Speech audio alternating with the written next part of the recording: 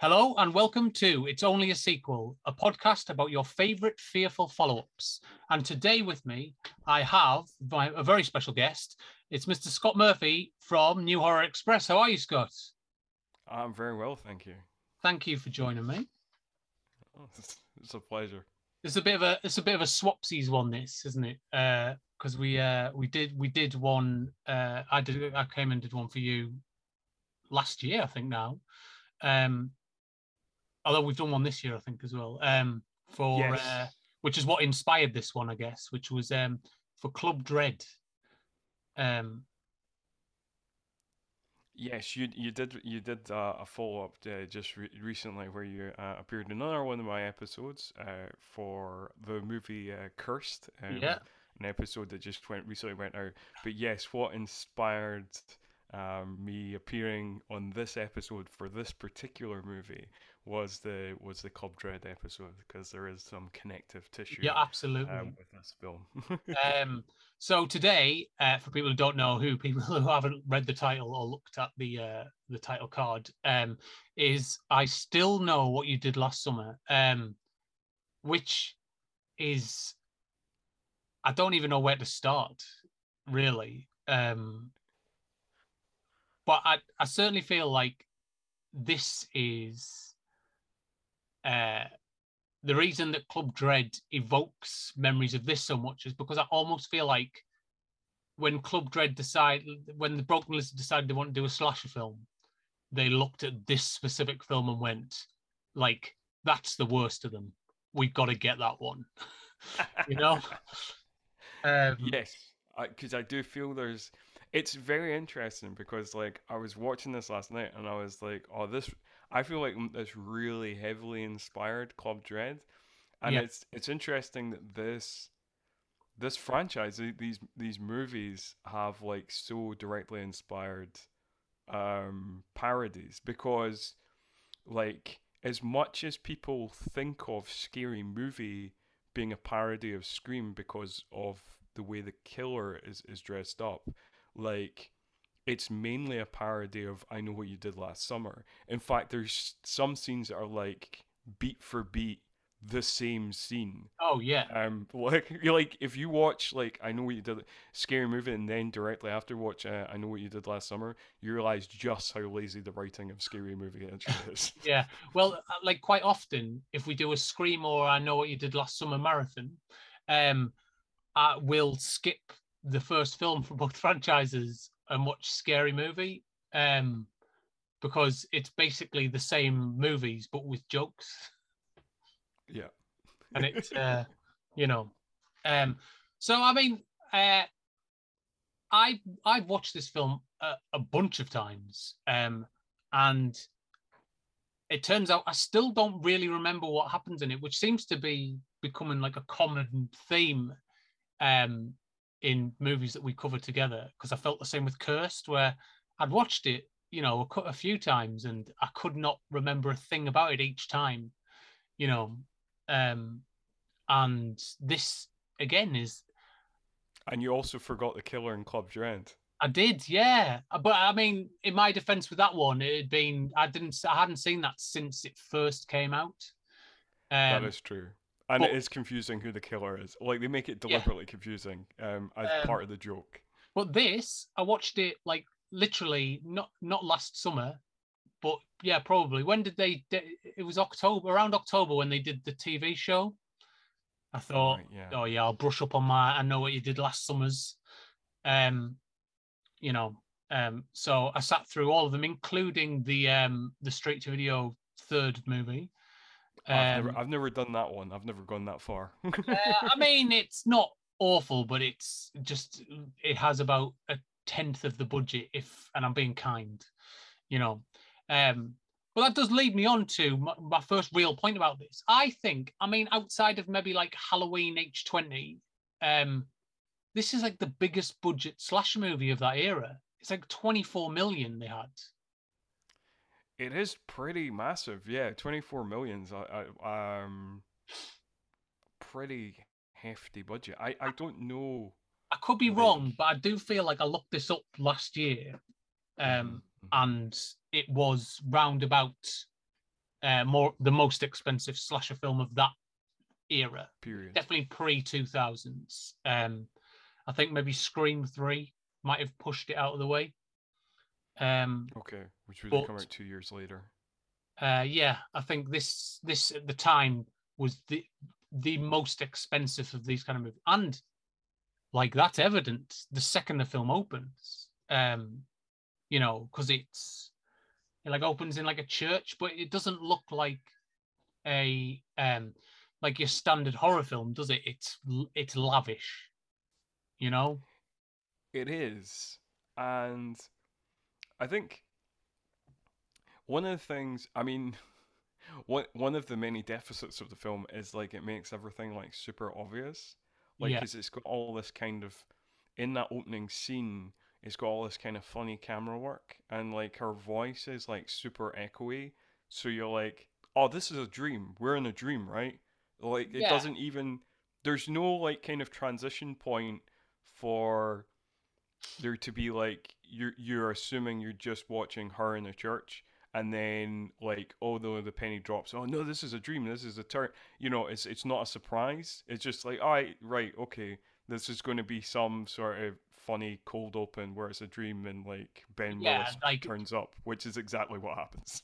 yeah. Well, I mean, so well, this leads me kind of nicely onto what I usually do is try and kind of sum up the film first, and then I'll Right. go back into, you know, the moments that I think are worth talking about, you know, and the various.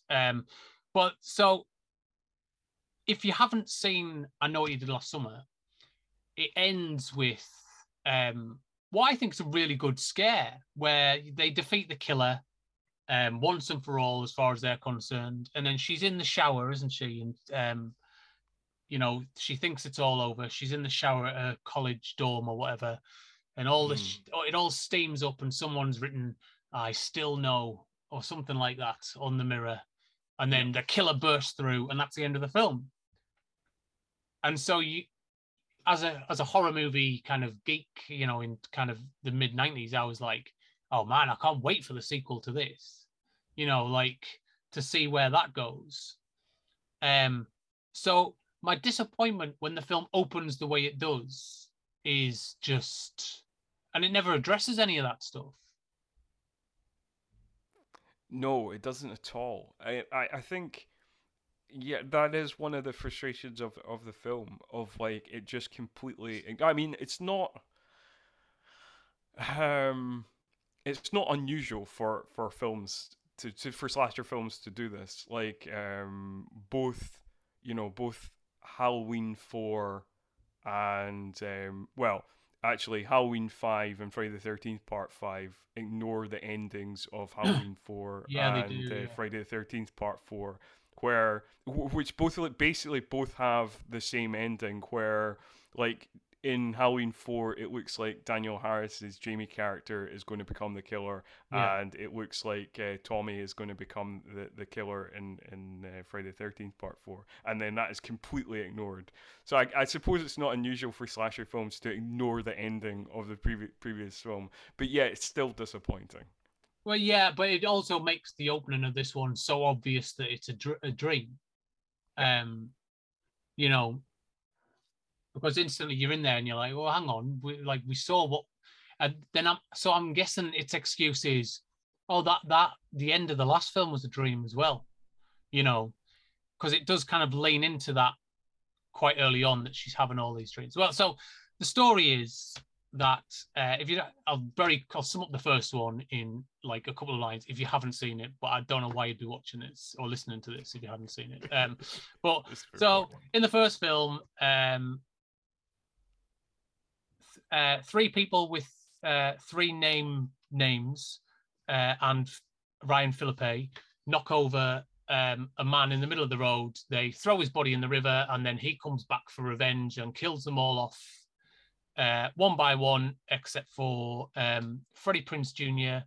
and Jennifer Love Hewitt, who survive the massacre, and I'm guessing fall in love.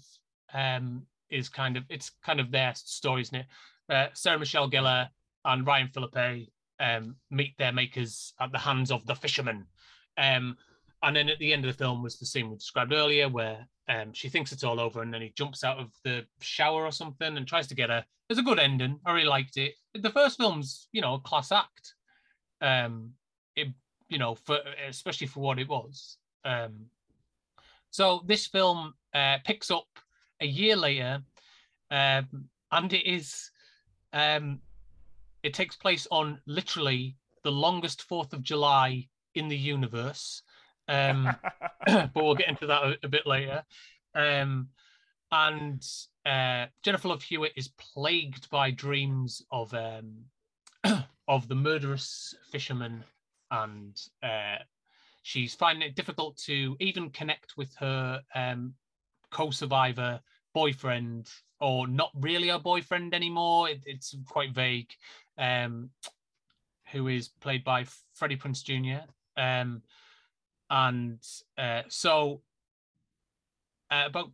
So then they win a trip to the Bahamas. Her friend wins a trip to the Bahamas through a radio call-in show, and her friend, her boyfriend, her and fourth wheel Will, who's like a friend who she definitely doesn't have any romantic intentions toward at college, even though it's all anyone talks about in regards to him, all go off on holiday to an island where it turns out it's storm season and no one wants to be there. And then the killer shows up and starts picking them off one by one,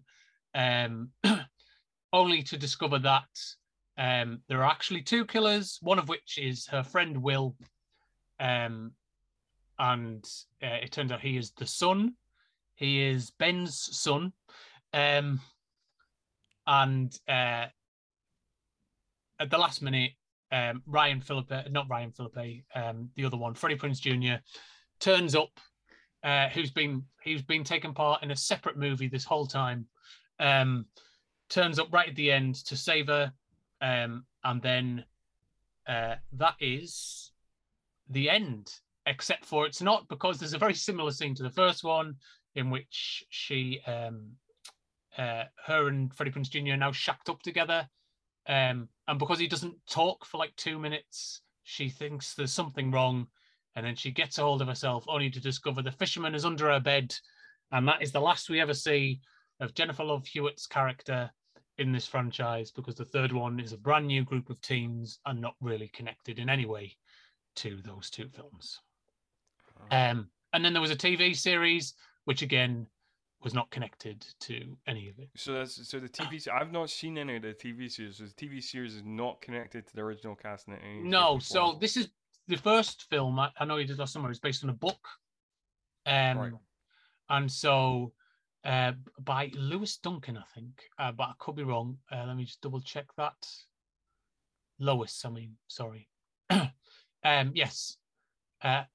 Very loosely based on her novel, I Know What You Did Last Summer. The TV show is, from my understanding, I haven't read the novel, much closer to the original book. And it's fairly good. I enjoyed it. It was one of those week-by-week shows that we got on Amazon, starting like mid-Halloween season. And so, yeah, I enjoyed it. A lot of people were ready to hate it, but that made me want to give it more of a chance, Okay. And it's nothing like the movie we know, the franchise as we know it. It's a very different thing, with the only kind of similarity being that something happens last summer, and now they are reaping what they sowed the last summer. So, if you're into kind of horror TV shows that have a kind of bit of a, an indie drama edge, it's worth a watch. So yeah, but does that sum up the story? Basically, it's a bunch of teenagers. That sums up the story, yeah. It's Club Dread without the comedy. I guess, although they do try. Bless them. Yes. Because there is a mixture of like intentional gags and like a lot of unintentional gags. Yeah, my favorite one, I think, it's a little way into the film, but is the Will character really doesn't like flying, and Mackay Pfeiffer's character Tyrell is like, "Oh yeah, man, don't be a pussy ass bitch, you know. I'll whoop your ass if you carry on being a pussy." And then it cuts to like he's on a boat and he's like thrown up over the edge. She's like, "Oh, Tage, man, don't worry," like like, and I guess that's supposed to be funny. Yeah, Um, I guess so. I think that's probably of the intentional gags. That's probably one of the funnier yeah, ones. Of like, yeah, because Will is like, yeah, it's not about it's just about like the equilibrium of the inner ear and stuff like that. It's not about masculinity. Don't take it that way, yeah. kind of dude. Yeah. I think the film's overall problem is that it treats Will the way that it treats Will. Um, if that makes any sense. Like hmm he's a little bit too much Clark Kent for me, you know? Like Yeah. I mean Christopher Reeve's Clark Kent, where he's like tripping over and like on purpose and stumbling around and like, oh sorry, I'm so clumsy and goofy, but really he's Superman. And it's a little bit, I don't know, it feels like cheating to me when a character is the killer, but they have a completely different personality until they become the killer, if you know what I mean. Yeah. And Like it's so much so that like it would be almost impossible to keep up the facade. Like, I yeah, I know what you mean by that. And it's a really kind of clunky reveal where yeah, where where Julie, because he is it seems like he's wounded. He's got this t-shirt that's covered in blood. It seems like he's been like stabbed or something. yeah, And then like Julie like pulls up his shirt and like really dumbly is like, I can't find the wound. I can't find the wound. Like she, if she just looks harder, she's going to find it eventually. So it takes her like a real long time to catch on. And then he goes, "That's because it's not my blood." And then he repeats the line in a deeper voice, because that's what happens in yeah. slasher movies With an evil sometimes. face this time. Yeah, Yeah, yeah, and then wait, he drops yeah. his expression, and he drops an octave of his voice, and then he goes, "Cause it's not my blood," and you're like, "All right, he's in on it." But I mean, that's this film's overall main problem is that it's like a 10-year-old thought up the twists. Yes. And because uh I'll jump into the radio show stuff, and then we'll jump back a little bit. So they win a radio show. So these radio shows where you answer the phone, they call like a random number, and they answer and say, "All right, if you can answer this question, you get a free holiday or whatever." I guess it's a bigger thing in America, although they do have them here as well. You know, so they win a trip to the Bahamas by answering what is the capital of Brazil, and they think it's Rio de Janeiro, which like doesn't even sound like a wrong answer to me. um, but obviously, I think that's why this twist doesn't quite work, because I think if it had been something a bit more obvious, I would have gone, I'm sure that's not right. Do you know what I mean? But So it was quite. Even the first time I watched this, and maybe this is me because like I I like football, so I have some minor geographical knowledge of yeah, South American countries. So even watching this for the first time, in like the first time I saw it, I like me and a group of friends rented it, like 1999 or whatever, and even then I was like, yeah, I don't think that's the capital of Brazil. Like that's interesting. I don't know. well, I mean, like, I just it wasn't so obvious that I'd second Mm. guessed it or anything. Do you know what I mean? Yeah, Like, right, yeah. um, so then the film later reveals that because they tell like the groundskeeper when they get there, oh, we won, and because the answer was Rio de Janeiro, is the capital of Brazil, and all this. And he doesn't say anything. He goes, "Oh, cool." And then later on, he like shows up, going, "I knew you were all being tricked to come here because the capital is Brasilia." And I was like, so I can see what you tried to do there, but it's presented in the worst way possible. That, like, honestly, halfway through the film, I was like, "Oh yeah, like this is the only thing I really remember about this is that, like, the place they said on the answer they gave on the radio phone in was wrong, and that's how they know it's a trap." Yeah, and I think the extra way that it's like super silly, the way they present that supposed twist, is like they've been running around, running away from the killer in the storm. They'd already survived a couple of things at this point. They've seen like a bunch of dead bodies. But, in classic horror movie style, the group splits up. And then, like, Julie, played by Jennifer Love Hewitt, and the other character, Caroline, played by Brandy, like they're both like in the hotel lobby, and then all of a sudden, for no reason, Julie is magically like a magnet attracted to this globe that is in the lobby, and then is just looking around the globe, and then finds with her finger that Brasilia is the capital of, like, just points to Brasilia on the map of Brazil, and then Bill Cobb's character pops up behind her and is like, yes, that's the capital of Brazil. And you're like, well, this is the clunkiest possible way you could have presented this information. And it's like that's what I'm talking, like that's kind of like that feels like a 10-year-old wrote that twist. Do you know what I mean? Because the other one is when Will reveals that, shortly after Will reveals that he's the killer, he then reveals that he's also the son of Ben Willis, who's the fisherman from the first movie. And he goes, "Didn't you realize Will Benson, Ben's son?"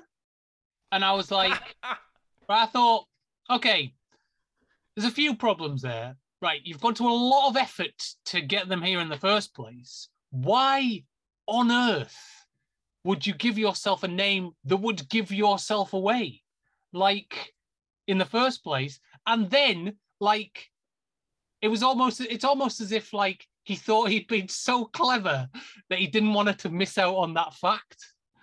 Do you know what I mean? Like, oh, by the way, in case you didn't get it, Benson is Ben's son. Like, it's also, as far as I'm aware, that's the first time they mention his second name in the film.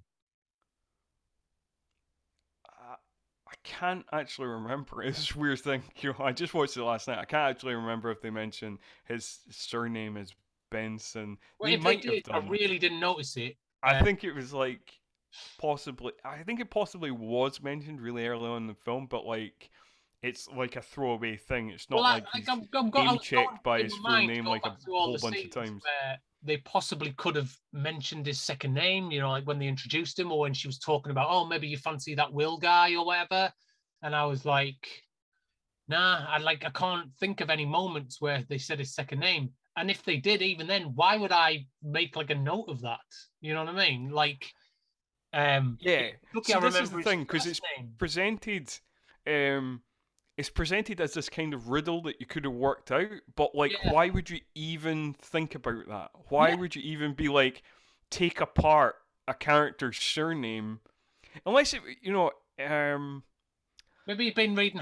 Unless it's like super obvious of like, oh, that's quite funny. Like, there's like, in the third Harry Potter film, like the guy who becomes a werewolf is called Professor Lupus. Yeah. And you're like, oh yeah, okay, that it's like, oh, it's kind of embedded there. He's Lupus. Oh, of course he's a werewolf. Like, but Ben's son, I mean, that's a leap. Also, like, I mean, I know they say Ben Willis like a few times in the film, but really, honestly, like, you don't really remember the name of the killer as the name of the killer. You just remember him as the fisherman. So, like, that's true. So it doesn't really register that much, even when they say his name. Like you just kind of take that as like passing information, you know. Like, so it's I don't know. It's like when people say Billy Loomis, but you go, oh, you mean like Ghostface, you know, like, you think of Ghostface rather than the name of the killers in Scream, I suppose. You, yeah, you do, because like I mean, Billy Loomis is kind of the only one that I remember. It's like, oh yeah, Stu. Oh man, what's his second name? yeah. Is the his accomplice in the first one is Stu something. I Uh, can't remember his surname. Mickey, the freaky Tarantino film student, is the only one I remember from the sequels. Oh, okay. And because they refer to him as that in the trailer, and I watched that trailer probably about 200 times before the film came out. Yeah, And that's right. And it was Scream 2. It's like Billy's mum yeah, is the accomplice, and I can't even remember the name of the main guy, but like, yeah. it's Timothy the Elephant, but he's called Mickey. Mhm. But that's all I remember. Okay. I can't remember the name of the director in the third one, who turns out to be Sydney's brother or whatever. I'm sorry if anyone hasn't seen Scream, by the way. Yeah, we're But just again, completely spoiled it. But and in the fourth one, it's and in the newest one, Emma Roberts. I mean, that one was anyway. Actually, this brings Yeah. me up to Scream really well, because Yeah, this right. follows like the Scream 2 formula almost to the letter, where they basically go, okay, so she's this character who was they were high school sweethearts in the first one. Now they're in college. Okay, Scream 2 checklist number 1, check. Okay, she's kind of got a new boyfriend in Will Benson. What a strange second name. Tick. So new boyfriend at a new college, with her new ethnic minority best friend, because the first film, like very much like Scream, was white on white. So they've used the opportunity to kind of broaden the cast a little bit, which, I always appreciate. But this feels purposeful, like it does in Scream 2, where the cast of the first film is very, very, very not diverse. So Indeed.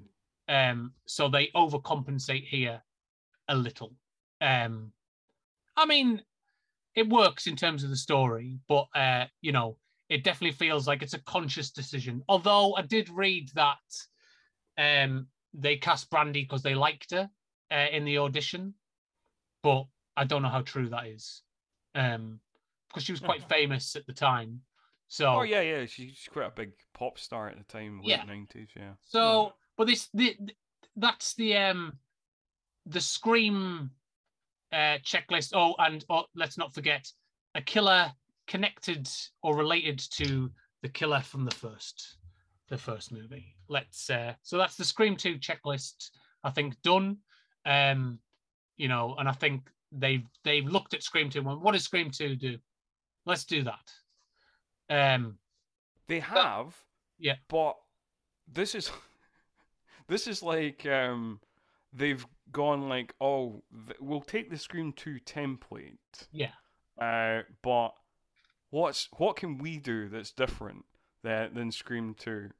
And it's like, oh, instead of like making it a mystery like Scream 2, and because like previously they'd been kind of, the Scream movies mysteries, and even to an extent you're kind of like, oh well, maybe the Ben Willis was never really dead. I mean, there's a hint of kind of supernatural, but you're kind of like, oh, maybe he just wasn't dead. Right, okay, we'll accept that. But this is like, if Scream 2 was like, the killers are Billy Loomis's mum and Billy Loomis again. Yeah, I guess so. Yeah, it's very much like it's taken its cues from it, but I guess it's I mean, I'm struggling to remember the first one. I only watched it last year as well, the very end. but I was fairly certain that he was kind of definitively dead at the end of the first one. Yes. Which even today, when I was watching it, I was like, yeah, the fisherman died in the first one though, and it's from my memory his son, and he's one of the guys who comes along. And then I was like, okay, there's only one white guy, so it was him. You know, so I'd forgotten there was two killers. So all the way through the film, every time he showed up with a beard, you know, like I thought, like, are they just really testing like my observational skills to see if I'll notice that he has a beard all the way up until the reveal, or is it like supposed to be like a subconscious thing where people just see him as the fisherman, but when he reveals his identity, it will be the son. And I really couldn't remember how it played out.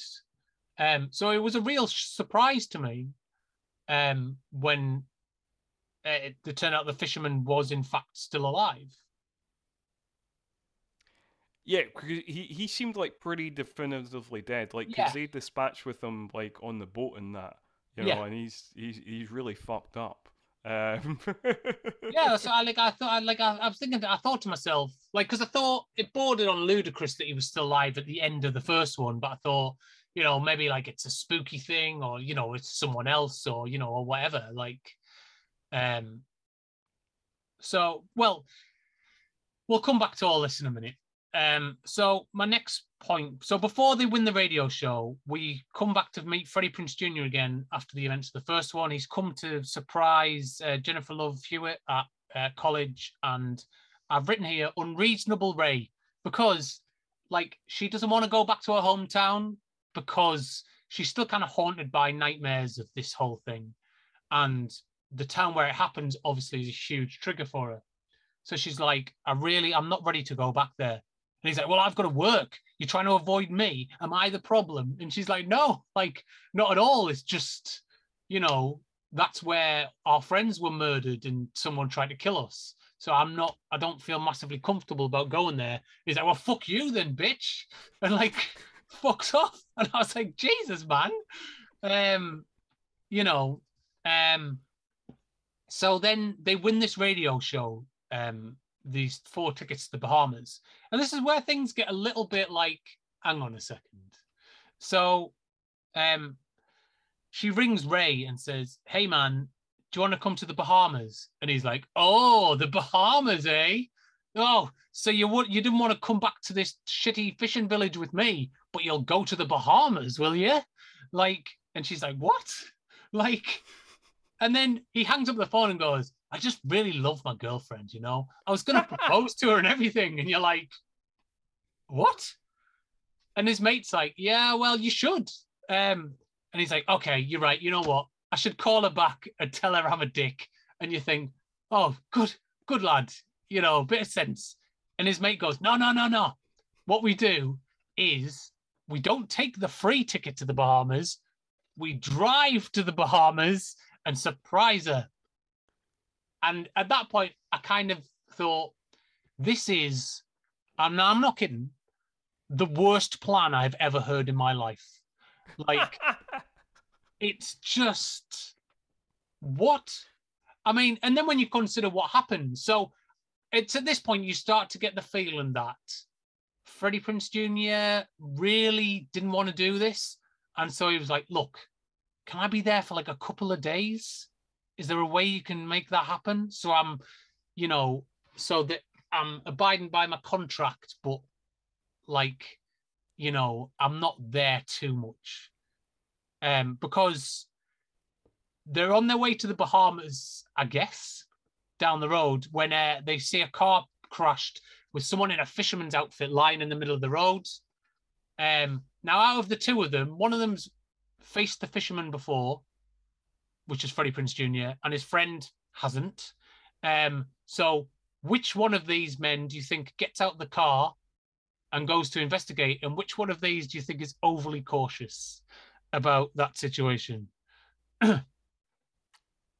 Well, of course, the obvious answer is our hero Ray is the one who marches out of the car, and Dave, played in a cameo by John Hawkes, who I think is a great actor. I did not Yeah, remember him being in this movie, but yes, and he's still fun in the minimum screen time he gets. He's still fun. So he is shout out good. to John Yeah, Hawkes there.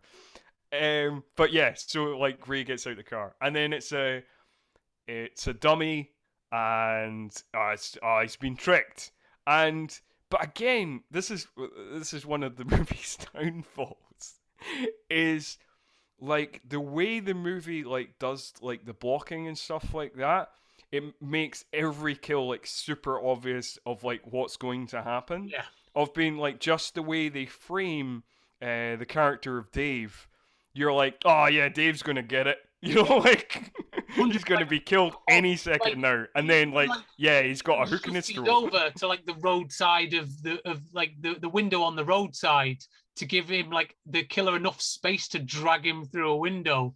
Like, it's just the whole thing is just like telegraphed from a mile away.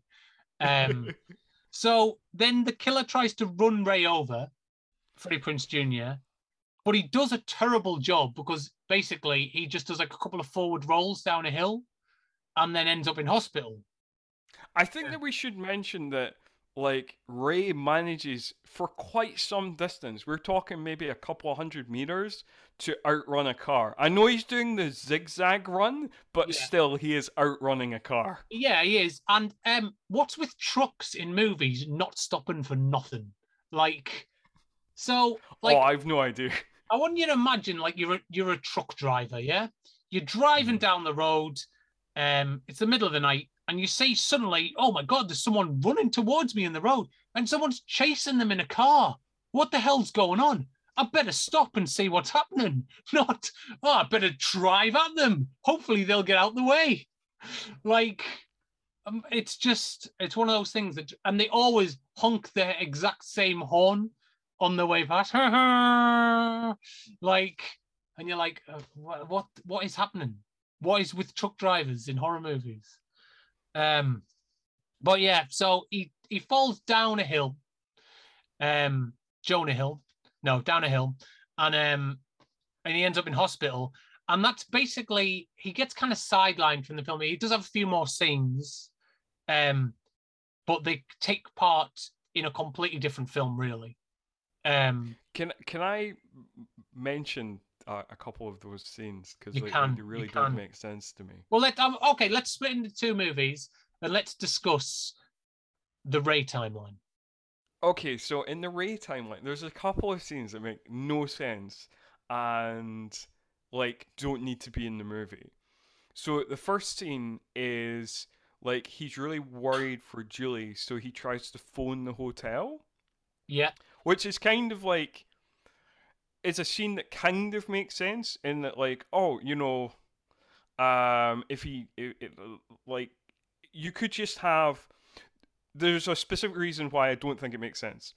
The scene works if you're just seeing Ray's side of like him phoning and him not getting anybody, and then like him putting the phone down and being like, "Shit, I'm not getting anybody. Let's bust out and let's go and just go there." yeah, That's fine. What doesn't make sense is you see the phone ringing in the hotel and it does that thing that happens in horror movies where you have like this slow pan onto the phone. But that generally happens in horror movies when a character is reacting to it. Like, oh no, the killer's on the phone again. Like in Scream, like in the opening yeah, scene of Scream, and like in other movies where it's like, oh my god, wait a second, the killer's in the house. Oh, whatever. There's scenes like that, but like because it's just like a slow pan onto a phone doing that kind of suspense thing, but there's actually nothing happening at that time, and there's nobody at it just doesn't make any sense. So that scene doesn't make sense. no. Also, and I mean, bear in mind that we have been privy to his entire conversation about this trip to the Bahamas. Yeah. Did he call an international operator and go, "Operator, get me the Bahamas"? Okay, well, where?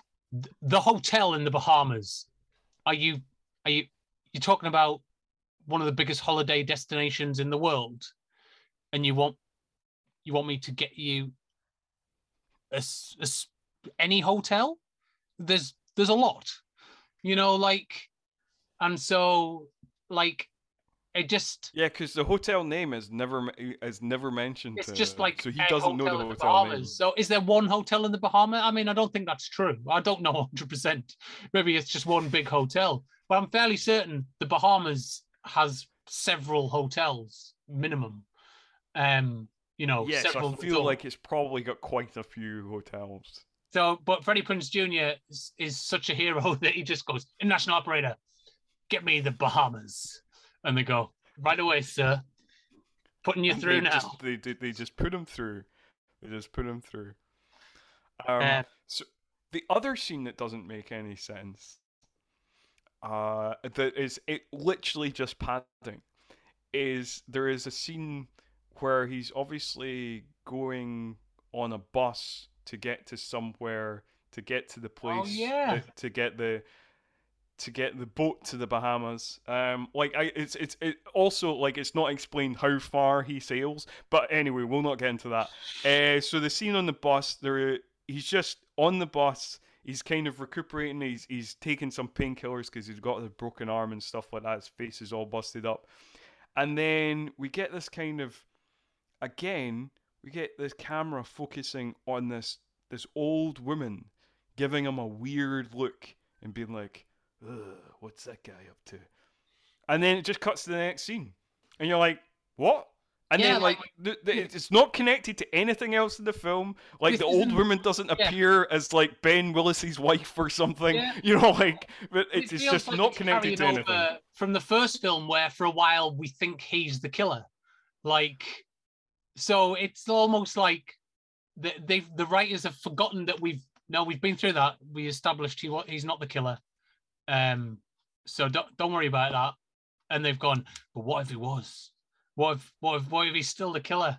Like it feels like that moment Yeah. where it's casting doubt upon a character that we've already seen was nearly killed by the killer, but yet they haven't quite remembered that he's not a suspect anymore. We did that last movie. That's over now. Yeah. There's then a bit where Yeah. he goes to buy a gun and he trades in the engagement ring to buy a gun. And I couldn't help but think, like, so, like, I know you got run off the road and stuff, but you're not like a fugitive or anything. Like, you still have like a bank account and stuff, pal. You know, and things like that. You're not on the run. You're not Harrison Ford. You just walked out of a hospital. That's all. Like, you still have a bank account and all that stuff. Like, so just go to the ATM, withdraw your cash or whatever. Go in the overdraft if you have to. But that feels like a really drastic move um to sell his engagement ring to buy. I mean, I'm guessing it's to show how important it is for him to save her life or whatever, but it seems strange. Yes, I think that there's a lot of things in this that's supposed to either increase the emotion or Yeah. increase the suspense, but it's kind of done in a silly way. That's just kind of, if you actually think about it for more than a second, Yeah. you're like, this does not make any sense. Yeah, like you can imagine that like in a more competent movie that would be a big moment, but because it's just completely disjointed from everything else, it just you know, um it feels weird. Like it feels like someone's trying to stuff some substance into it. I should also mention at this point that Mark Boone Jr. plays the pawn shop guy. So he's I think his most famous film is probably Batman Begins. He plays like Yeah, one of the I feel like he's probably. I think he's most people will most recognize him from that, or if they're fans of Sons of Anarchy. Oh, see, I didn't know he was in that, but he's also in John Carpenter's Vampires as well. You see. All right, yeah, so he is, and he Uh, always plays like similar characters, like yeah, very shitty much like characters. that character. You know, yeah, he's always a bit of a kind of scuzzy guy. You know, like um. So yeah, it was just interesting to a nice little cameo there. Which will lead me on to some bloody hell. Well, let's finish the Ray timeline first, and then we'll. So Ray goes and steals a boat. Although I'm glad he was sailing it because it looked like he was also going to get the guy to sail him there, and I was like, doesn't he work on a boat? And my wife was like, oh yeah. And I was like, so shouldn't he know how to sail? Like, you know, how to drive a boat.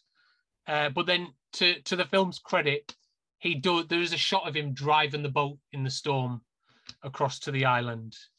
And then we don't really see him until he shows up right at the end at the most convenient moment possible to shoot.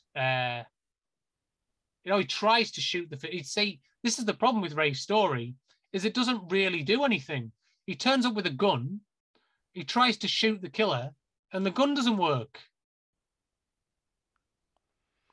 Well, yeah, I think, I mean, he does do something. So like he like beats up Will, but then Will turns the table and beats up him. Yeah, And then Will kind of like drags Ray up and has like Ray's kind of arms, you know, so he can't get out kind of thing. So that Ben can like finish him off. The fisherman can finish him off. But Ray then hits Will with a back fist, which leads the fisherman to kill his own son, which distracts the fisherman just long enough because he's so kind of like that Julie can shoot and kill yeah, Ben. So I guess he does do something. yeah. I mean, But he I kind mean, of fucks up his rescue, but like, you guess. yeah, but I mean, for all the effort he went to, you do feel like, fuck, man, you're useless. He did fuck it. He did fuck it up, but I mean that was a useful backfist, I guess. Yeah. Also, and like a final fuck up from Freddie Prinze, the Freddie fuck ups as we call him, um, is that he didn't check the windows in the last scene. You know, he's too busy brushing his teeth, and he didn't make sure all the house was secure. So that's kind of down to him as well. Do you think, by the way, do you think that line is improvised? Like when he, like at the end, there's like a weird bit where he's like doing his teeth, and then he just admiringly looks at his toothbrush and goes, "God, I love this toothbrush." Yeah, like what the puts fuck's it away, about? and I was like, "What the fuck?" I just have no idea. Like, it's baffling. Um, I don't know. It's just well. So, I mean, he's in the film for collectively probably about 7 or 8 minutes, I think. Yeah, I mean, he really Freddie Prince Jr. is, I no offense to the guy, he seems like a good guy. Yeah, yeah. A slightly limited actor in the first place, but he seems really not to be caring in this. He is really phoning in his Yeah, performance. it feels In like this one. he didn't want to be there, and he said, "Look, can we make it so that I'm not there for very long? Will that work?" And they went, "Okay." I mean, I'm glad you mentioned bad acting because, I mean, I won't have a bad word said against the Fred Prince of Bel-Air, but but but Jennifer Love Hewitt, on the other hand, my goodness. And I remember noticing this the first time round that she just acts with her arms and none of the rest of herself. Like, Oh, so like I did quite like the reprise of, because one of the funniest moments in the first I know what you did is What are you waiting when for? she does the "What are you waiting for? What are you waiting for?" which is parodied in Scary Movie. Yeah, I mean, it's like the exact same scene. It's the same yeah, framing. It's the same everything. It's just like Anna Faris doing it instead of yeah, Jennifer Love Hewitt. So like I did quite like that they kind of reprised that. Yeah, she does like a lot of arm flailing. yeah. And if Again, you she's watch Brandy as the film goes on, you know Brandy starts doing it as well because she's obviously. I mean, she wasn't really an actress so much when she'd done this. Um, so I it guess feels she like was she'd still been mainly a picking up pop acting star. Yeah. cues from Jennifer Love Hewitt throughout the film. So by like the last few scenes, Brandy's doing all the arm acting as well. And you're like, bloody hell, stop with the arm acting.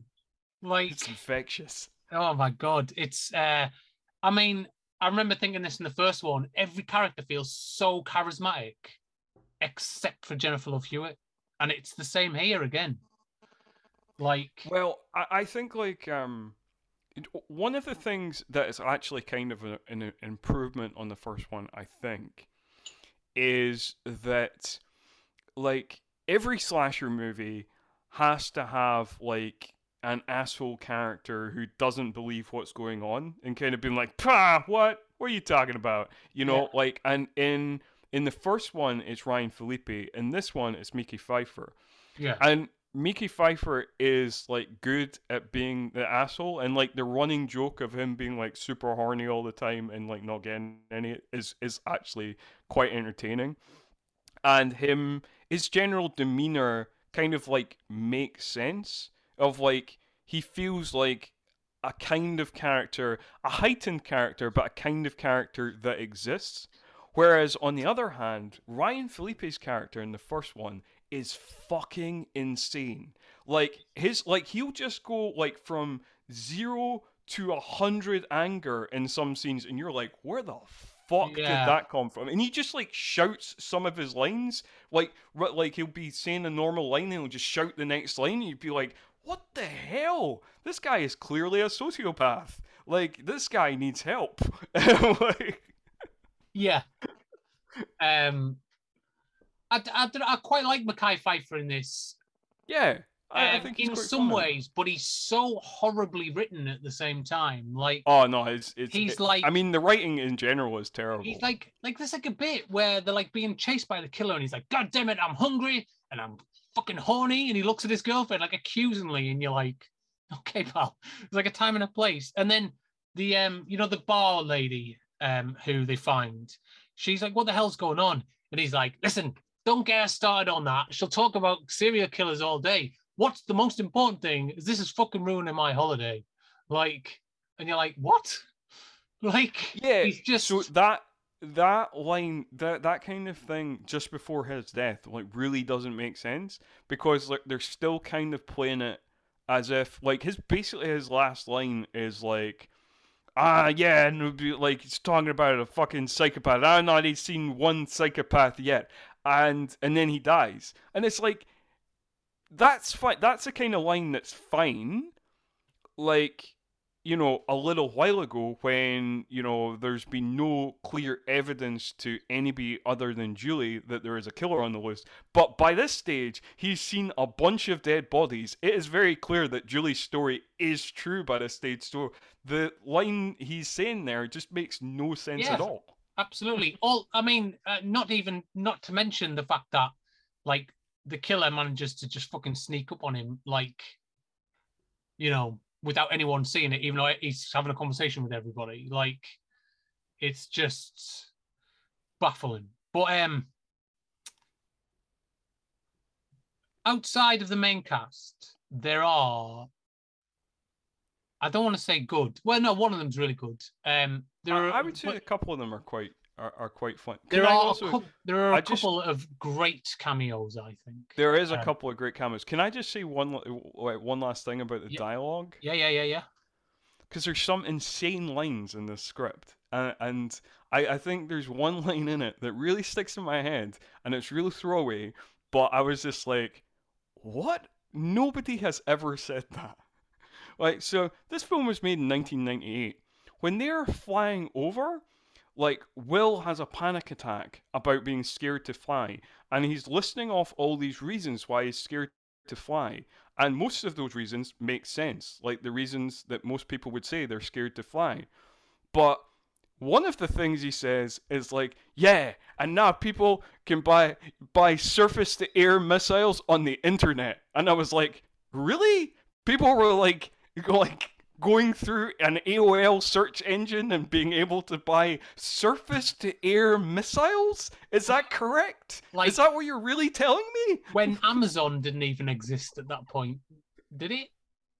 No, I don't think so. Exactly. Like, you know, and it was fucking hard to buy anything off eBay back then. Like, oh. Anyway, sorry. No, I felt like that line needed Yeah. to be mentioned. Well, I mean, I'll get into Will in a bit, but he like that character's a whole problem on his own. So yeah, there are a couple of great cameos in this. So the first is Bill Cobbs from Demolition Man, and the Oz the Great and the Powerful, the stuff I know him from. Who plays Estes, who's like they refer to him as marginally. I'll get into that in a minute, but yeah, he's like the hotel porter. Jeffrey Combs as the hotel manager, and like. This is I think probably one of the most interesting parts of the film, because what I don't understand is the second Jeffrey Combs showed up in this film, I was like, why didn't this stuff like this happen more in the 90s, like with stuff like Scream and like Valentine and, you know, this era of slasher movies? Why didn't we get more cameos like this from, you know, actors from kind of like the big classic franchises then, you know? Because Jeffrey Combs suddenly adds, like, it's weird, like a little bit of like class to it, you know, like, and a little bit of like authenticity, like horror authenticity to it that the film kind of lacks otherwise. Yeah, it's weird that like like you say, like particularly because a lot of these films kind of post Scream were so kind of meta and stuff that you didn't get more of the, you know, yeah, you almost got like more cameos like in the kind of next phase of horror, in the kind of like torture porn, particularly with like Yeah. Rob Zombie films and stuff like that, where it was like all horror cameos all the time, with like every character was like, oh, they were, you know, in exploitation films in the 70s or whatever. So it is interesting that, and Jeffrey Combs, he does bring, I mean, I suppose gravitas is maybe a stretch to when talking about this film, but he does.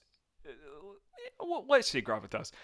He does bring some gravitas to the movie, and like every scene he's in, he's great in. Yeah. Like I think when they first meet him, and because it feels authentic as well, because he doesn't want to be there. It's the off season, you know, he's tired. He's obviously been the hotel manager for a long time.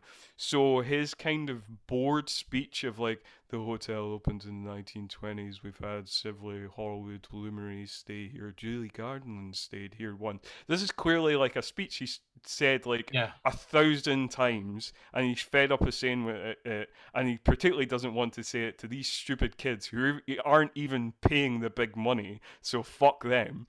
Yeah. So it really rings true, and it's, yeah, I think his performance as his character, Mr. Brooks, is great in the couple of scenes he manages to get. And it's only because he delivers this portion of the film that I feel like it's even slightly believable, because he suddenly just goes, "Oh yeah, it's storm season. 4th of July, like clockwork, it comes rolling in," and I was like, "Hang on a second, what? Why is this only being mentioned now? Like, there were literally people holidaying a minute ago, like, you know, like." When they came on the island, there was people with them. Like, you know, there were people walking around in bikinis and stuff. And now suddenly, like, it's setting it up like, oh yeah, they're out here on their own on an island by themselves. And I was like, but we've just watched them walk through like a holiday resort. What? Like, it's just so weird. But because Jeffrey Combs delivers it, you're like, well, okay, I believe you, but it stops it being beyond ludicrous. Yeah, I know what you mean, because like when they come off the boat, it feels like a bustling resort, and then when they get to the hotel, it's like the Which is a resort walk is dead, and from the dock. yeah, when they get to the hotel, it's like the resort is dead. Yeah. And they start talking about it like it's a deserted place, like instantly and it feels like at that moment in the script they were like, oh yeah, it needs to be deserted now, doesn't it? So now it is. And that's how that, because it does feel weird, like, because when the first night they're there, when they go to the bar and it's just like the two guys, and you're like, and they're like, oh, they're talking about how dead it is, and you're like, but yeah, what happened to all those people on the beach when you first came here? Like, are they in a different hotel, or was it that literally everybody's last day? Like, did they all go that afternoon? Because Jack Black was so that should get me on my next cameo as well. Jack Black shows up, in what I can only assume was the inspiration for the main character in is it Lance in Lars in Club Dread. I can only assume he was the inspiration for that character. But he's like walking around like he's trying to sell them weed when they first get there. He's trying to sell everyone weed because there's loads of people there. And then he starts like trying to crack on with like another girl who's walking around in a bikini and stuff. So it does really genuinely feel like there's a lot of people there. And then suddenly they're like, no, there's no one here. And you go, oh, okay. I guess that's what the plot needed. So we'll just accept that. And then Jeffrey Combs mentions that they only have 5 marginally trained off-season staff on. So, but then Bill Cobbs, when they try to take their own bags in their room, goes, "I've been doing this since you was a knee-high nipper or whatever." Like, I think it was like before you were a twinkle in your dad's eye or something. So, like, and I'm like, hang on. So which is it? Kind of is he marginally trained, or is this his career? Like, which one? Do you know what I mean? Like, what Jeffrey Combs is saying doesn't line up with the people that are there. I mean, except for possibly Jack Black, who I'm guessing is some kind of staff member. Yeah. And he does say 5, right? He says 5 marginal, but we only meet like 4. Where there's the dock hand as well. So hang on, there's Jack Black. There's Jack Black. There's the laundry lady. Yeah, and then like the Derek, the dock guy. And then the bartender. So we got Bill Cobbs, Nancy the bartender, Jack Black, Derek the dock guy. Yeah. Who's the 5th? Did we not just?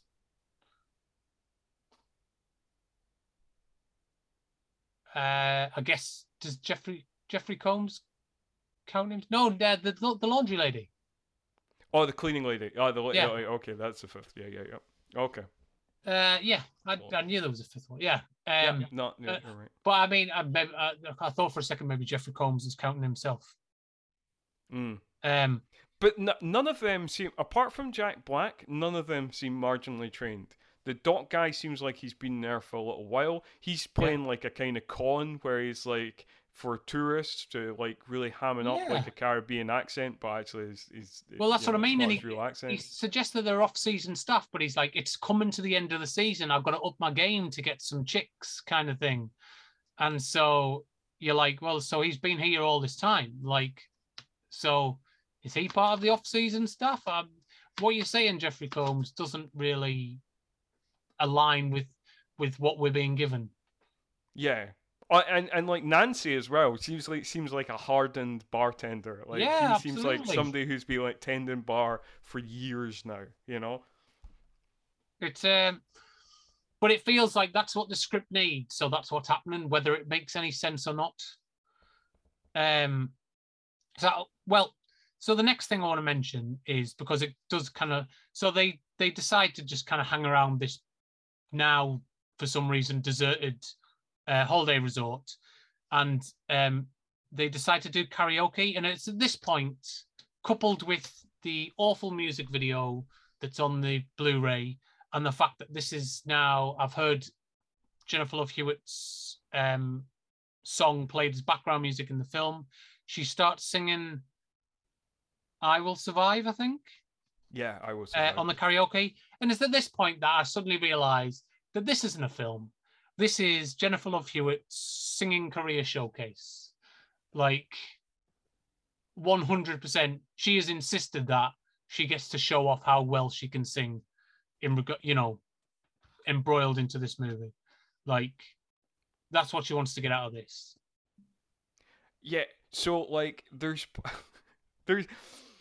this is one of the things about this movie. I think most of the things, it's an enjoyable watch. This movie, It is. and most of the things that make it an objectively bad movie are also the things that make it entertaining. Absolutely. So like, and this is a classic example of that. This scene where she's all blushing and kind of like, oh, I couldn't possibly.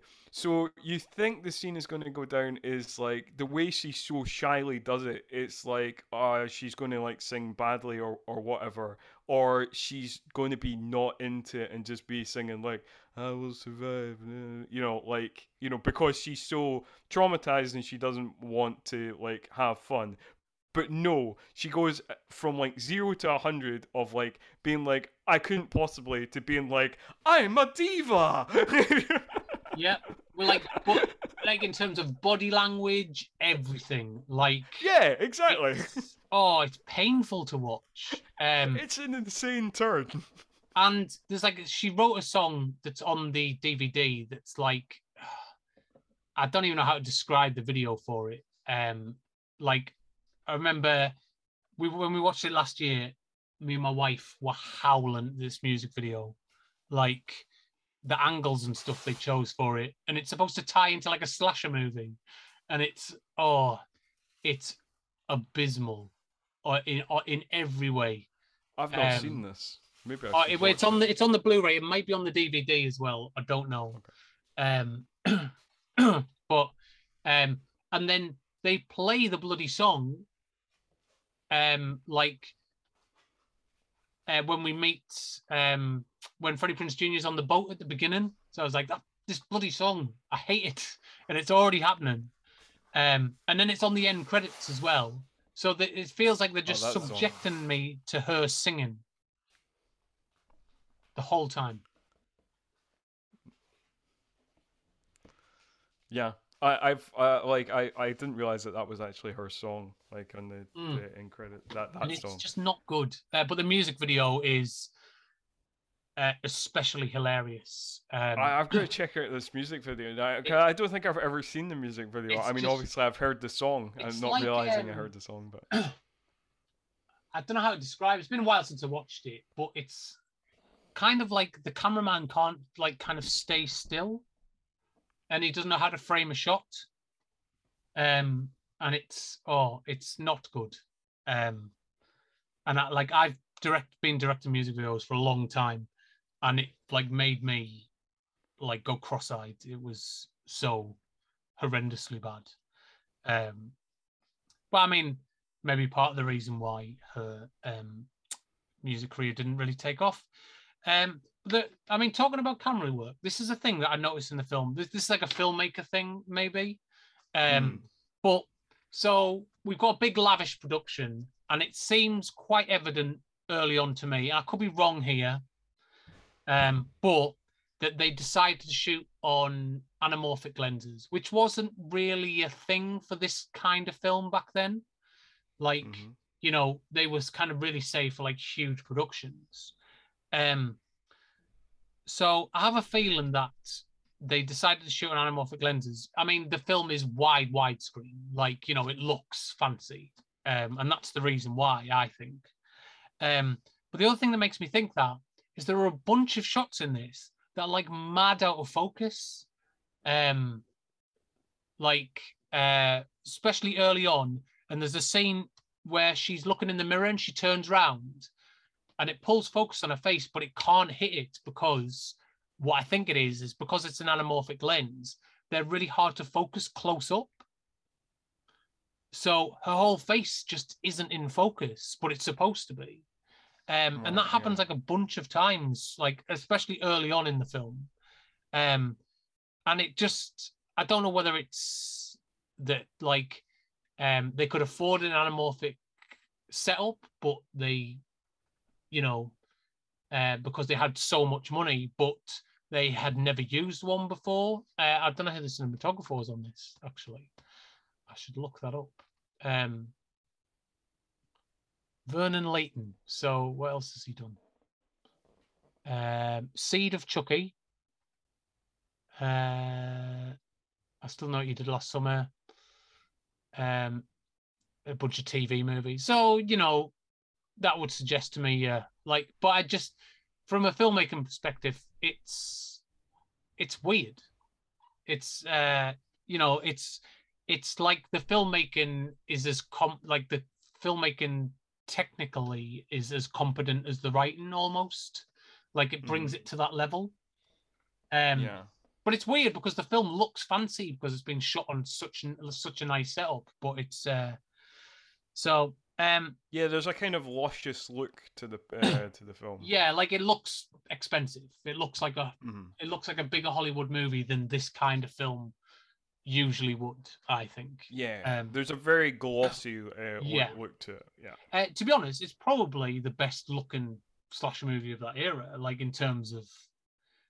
um in terms of, like lighting and kind of but yeah, some of the camera stuff technically is like a bit bizarre and out of focus and uh but again, it could be because I've also been watching it on Blu-ray the last couple of times. So um, it's maybe stuff you wouldn't notice on a VHS or DVD transfer, but once you put it onto a Blu-ray, it's blaringly obvious that it's they haven't hit focus a bunch of times.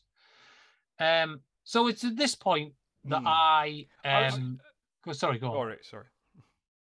Oh no, I just noticed. I didn't notice that so much because like I'm not a filmmaker myself. I noticed some of the kind of there's some of the kind of clunkiness of some of the filmmaking, some of the just in terms of like what I mentioned earlier Yeah. about like the blocking being super obvious and some of the kind of clunky edits and stuff like that. And like I did notice that there was some like weird shot decisions. Like there's a scene early on where she's like I think it's when she's talking to Ray on the phone about winning the competition and like the camera is just like slowly backing away from her in that way that you sometimes see in movies where like a character's had like a trauma or something and Yeah. then and then it looks like the you know the you get more and more distant from the character and you know they become smaller and smaller and it's kind of it's got a kind of symbolic element to it but Yeah. because it's just like a phone call. I mean she's a bit disappointed by Ray's response to the phone call but it just kind of doesn't make sense. It's just like why are you doing that? Why are you making that shot decision? Like, Yeah. It's there's a lot of that in this though. I feel like it is a little bit like stuff's there because it looks fancy, but not because it's doing any jobs. yeah. If you know And what I I mean. guess if you've watched quite a few movies, you associate certain shots with Yeah. like a certain meaning, and because like those shots don't have that meaning in this film, it's just like constantly confusing. Of being like because you're constantly searching for the meaning in it, and then you realize, oh no, they just did it because like they thought it looked cool to do that. Yeah. Well, my wife said halfway through, she said there's like a close up of Jack Black getting stabbed, and she goes, "That looks like a shot we would do." you know, where it's obviously just some clothes draped over a cloth, like a pillow or something, being stabbed. And I was like, yep, like, and it kind of goes from like big, kind of fancy, lovely, well composed shots to like really cheap, crappy looking stuff, like kind of backwards and forwards. It's a bit of a mixed bag, really. Mm. So at this point in the film, I obviously thought I had it all figured out because I was like, well, Will's the killer, isn't he? Like, I remember this now. You know, I remember that it's a white guy and he's the son of the fisherman. So at this point, I'm like, Will's the only killer though, because the fisherman died at the end of the first one, right? Like, but then the fisherman starts all doing fisherman stuff, but Will's in the jacuzzi with like the others. So I was like, all right. So is it at this point? I'm not sure whether it's just bad writing or whether there's a second killer. Then, do you know what I mean? Yeah.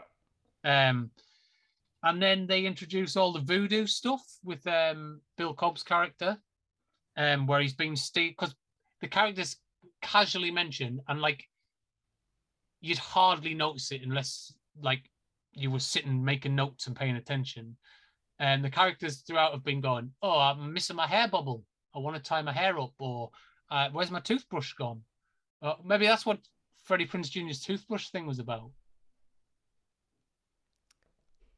But I mean, like he wasn't there for that. I mean, Well, like I it was know, but Julie's maybe it's toothbrush just the that writer was going, missing. now, trust me, this toothbrush thing's all gonna come.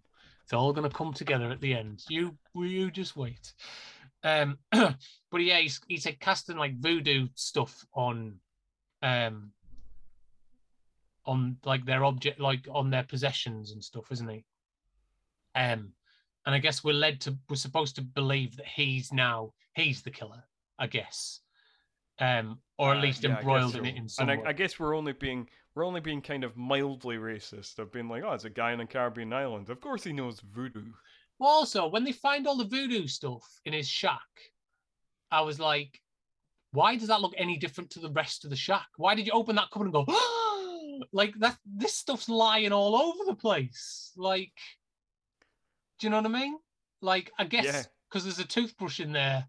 Oh my god, terrifying. But That's because they got their stuff, maybe. Yeah, I yeah, but like you say, it's not that much different because like, there's like kind of shrunken heads and skulls and stuff like yeah, kind of dotted about the whole flat, and they're like la di da, and they're not like paying yeah. If attention to they'd that. opened But it and it was like a shrine to Jennifer Love Hewitt, you'd go, okay, like this is probably like problematic, you know. But because it's just that's like true. more voodoo stuff, you're like, okay. I mean, have you looked around the rest of the room? Like, um, so this brings me to like my main criticism of the film, I think. Okay.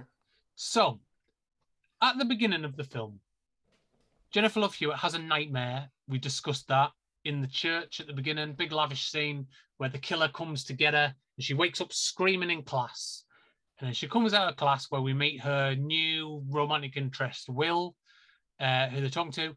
And then a bunch of kids throw some firecrackers on the floor, which make her scream, while shouting, Happy 4th of July. So we've now established that it is, like it was last time, the 4th of July when this stuff takes place. So then we have at least one night between between that and the next day when they go to Brazil, because they win the radio show that day, I think. Yeah. Then Freddie Prinze Jr. drives out at night to go and surprise her, and what you call it, his friend gets killed and he gets put in hospital. And then the next day they go to the island. So surely now it's Happy 5th of July, right? Well, actually, yeah. No, I'm just trying to think because so like when the firecrackers are thrown to her, so at that point, that's when they say Happy 4th of July, right? Yeah. So like if you because like then then that night they go to the nightclub.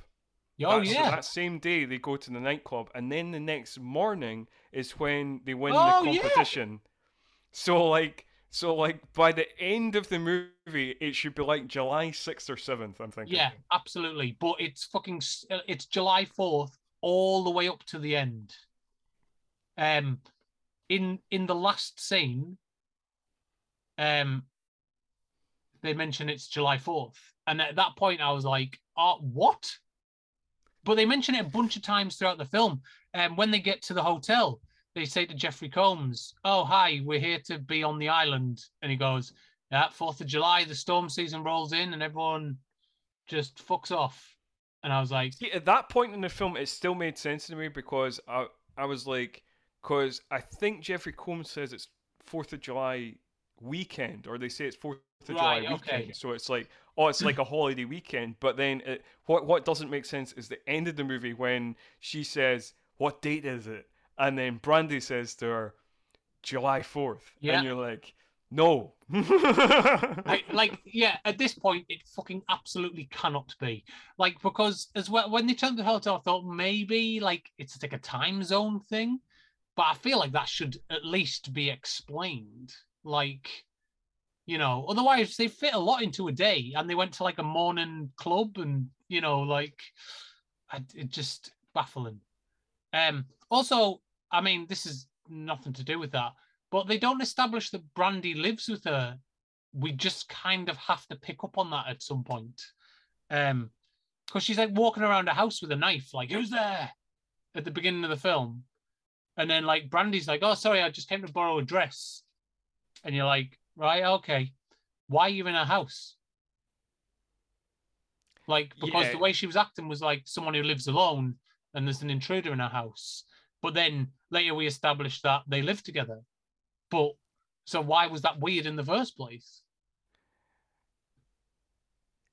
I don't know. Like, yeah, I honestly don't know because, like, in that kind of scene when she first comes, like, because that scene's ridiculous because like they try and play it for suspense and totally fail. But Yeah. the other thing about that scene is, yeah, it seems like Brandy is she's like kicking about and she's like dropped over to get this dress, but also like to kind of drag her out to this nightclub or whatever. But so it's very much played as if Brandy lives somewhere else. But when they get the phone call about the competition, it very much seems like they live together, and and it's like, oh, Yeah. yeah. So it really doesn't add up at all. Also, like Really confusing. Brandy's like a horrible friend. Like she's like, "Oh yeah, your boyfriend sucks." Like, why? I don't know. Like, because he does. You should go out with this other guy instead. Like, and she's just awful. Like a really bad friend. Um, you know, like that. She gives her like horrible advice, but again, it just feels like it's there to push the plot forward. I can't believe I haven't even mentioned this yet. So, what was Will's plan here? Was he going to? His plan was to get them to go to the island, but did he not think for a second she'd invite her boyfriend? And then was his plan to know that he'd say no and then try and surprise her? Or did he plan just to go and stop him going there anyway? Or like, and then, like, surely if she got a phone call saying, "Oh, hey, your boyfriend nearly got run over and now he's in hospital," or your boyfriend is, if his plan had worked, dead, then surely she'd be like, "Oh, I'm gonna have to cancel this trip to the Bahamas, guys. Someone's killed my boyfriend, Freddie Prince Jr." So I just, I can't quite figure out his plan. Like, I mean, it worked out, I but you couldn't so have like planned for that. yeah, no, I mean he couldn't have planned. There's a lot of things like that in the movie. Like I think the plan as a whole. I mean, even by slasher standard, dude, because like there's some slasher films that have incredibly elaborate plots, but this is the most probably the most ridiculously convoluted plan of any villain in any slasher movie. Yeah. I think, because it's even more convoluted, like than something like, have you ever seen Happy Birthday to Me? Yes. So even like Happy Birthday to Me has a ridiculously convoluted plan. The killer has a ridiculously convoluted plan where it tries to convince the final girl that she's the killer, but it turns out that the she is just been like chloroformed throughout the film, Yeah. and this is revealed in a very Scooby Doo ending, which is hilarious and really makes that movie. But this even trumps something like that seems off the scale convoluted because there's so many different individual parts of it. Like I take it that Ben, the fisherman, and Will must have come up with this plan together. Yeah. And like, so the start of the plan, because like the character Brandy plays says that when like Ray drops out and then Will's in, is like, oh well, Will's like one of my best friends or whatever, so he's been there for a while. So first of all, first step of the plan, they embed Will in the college that Jennifer Love Hewitt's at for at Yeah. least a semester. So Yeah. he's there for at least a semester doing nothing, just kind of becoming friends with them. And the fisherman is doing nothing for quite some time. Yeah. And then they try and rig up a radio competition, which I presume that no matter what answer they gave, they would say it's the right answer. Why not ask an I, easier question though? Yeah, I don't know. I'm not sure. What is I'm your not sure why name? they don't ask them an easier question. But then the next stage of the thing is that they convince a hotel in off season to stay open, the whole hotel, for only 4 guests. Yeah.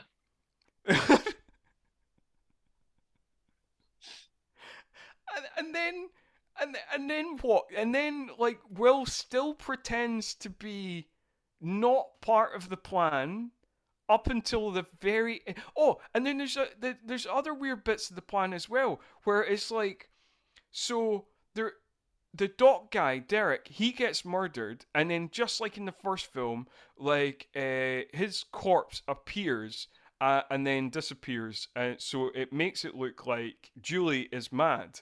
But then, like, only a couple of scenes later, the other corpses start turning up. So why do the whole shtick of like, let's pretend Julie's mad? Like if you're Yeah. going to do that, surely you would have done it for longer. Like, and also, like, how did they manage to rig a karaoke machine to say, I still know what you do? Like, Yeah, there's so that's many how they individual work. parts of this that are like, what is going on?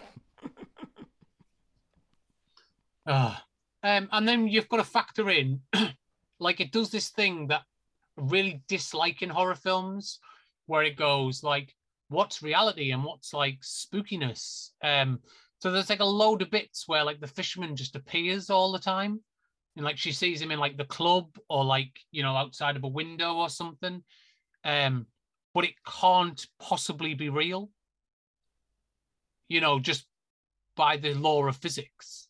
Like, like in the nightclub and stuff, where you see him stood in the background and then he's just not there.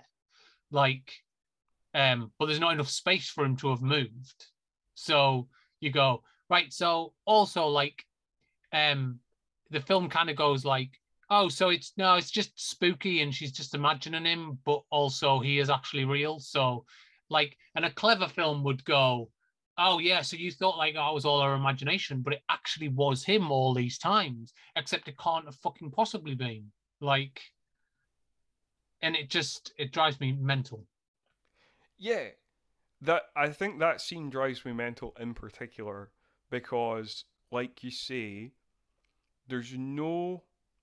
I mean, obviously we've established that somehow he's defeated death. So, like, Yeah. okay, so he's some sort of supernatural killer, like Michael Myers, like Jason Voorhees. We're in that territory now. Okay, good. Okay, and we're trying to convince Julie that where the audience is trying to be convinced that Julie's gone a bit mad from trauma, and she's seen him everywhere. Now that's fine, and you can kind of, and even the first time she sees him in the club, it kind of makes sense. You kind of be like, oh well, maybe, in retrospect, maybe he really was there in the club. Maybe she wasn't just imagining him. But then, like you say, the shot when he's in the background and it just kind of flashes and he's there and then he's not there, like that's too, even kind of working on the fact he's a supernatural killer is still because then he would have to be like a ghost, like he would have to have like different powers, like beyond being just a kind of super natural killer. Because even like Michael or Jason can't do that of just like materialize, dematerialize like that. They can do the kind of fast kind of walking in the wind thing, like disappear like kind of Batman or whatever, but they can't just like appear, disappear like that. And if he was the fact that he's not there makes even less sense, because if it's her imagining him, then she can't imagine him behind her. Yeah. So it's like, what is going on? And if it is him, like if it is actually supposed to be him, the physical him that we realize is still alive at the end of the film, then why, if you've gone to all this effort to set up that plan, would you start fucking standing around in your fucking fisherman outfit, alerting her to the fact that there could be some form of plan? Yeah, I mean, I suppose this ties us back to... If the plan was like, oh, you're not safe here, the fisherman's about, let's go to this island where no one can get to us. That's one thing. But it's presented as like, come on, we need a break. We need to go to an isolated place. Now anyone sensible will go, hang on, the last place we need to go is somewhere isolated when there's a fucking fisherman about trying to kill me. Like, so if he's supposed to be stood around, to spook her up or whatever, all he's doing is damaging their extremely convoluted plan. But then I suppose that's like the Ben Son thing, like again, where we're tying back to that of like, if you're trying to have this very devious, underhand plan, then why are you also trying supposedly to give clues to the plan at the same time? Like... I mean, what it feels like is from scene to scene, they didn't know what the story was, and it just kind of ends up being like, oh, now it needs to be a deserted island, and now this needs to happen. There are a couple of good bits in it, I think. So I've written Brandy smashes the glass ceiling, which works in a couple of ways. But yeah, there's a really good scene where she ends up on top of like an old shack that's kind of got like, single glass wooden framed windows on it. And they all start breaking under her feet. Although for some reason she keeps standing directly on the glass panes rather than the support structures, which I have no idea why she does that. But, we're in horror movie territory. People have already made a great many bad decisions at this point in this movie. So she falls through that, but she's fine. I think she hurts herself. And she comes to like a door, but it's locked. And it's one of these moments, like you say, that really telegraphs what's coming next. She can't get out of this room, and she's rattling on the door. And Jennifer Love Hewitt and the bartender turn up and go, "Come on, we've got to get you out of here." And the door's locked, and the killer appears, and he's coming up on her, and she goes, "We've got to unlock the door," and they're trying all the keys, and none of them are working. So she grabs an axe and she smashes the window out. Brandy climbs through it at the last second before the hook catches her shoe, but doesn't quite kill her. Do you know the bit I'm talking about? I mean, I've described it quite well. So at that point, the fisherman is hanging through the window where he's just trying to claw Brandy's leg. Jennifer Love Hewitt standing with an axe. Perfect opportunity to axe him in the head. And she goes, okay, let's run. Let's run away then. But that sequence up to that point, I thought was really good. You know, quite tense.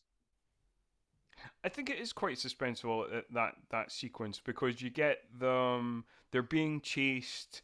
The three of them go up into the an attic, and then he bursts through the top into the attic. They're chasing into the attic, and then she falls down, and then she falls through this kind of big conservatory type thing. Yeah, And then there is even though it's heavily telegraphed what's happening and it's like, oh, the killer's behind you kind of thing, and the race to get the right key and stuff like that, it still works. Even though that's one of the scenes that, despite its telegraphing, it still works. The suspense still that's works like a in that good scene. sequence where you kind of separate the characters off, and then it's like they're separated by a locked door, and there's a lot of tension in that, and I thought that was really well done.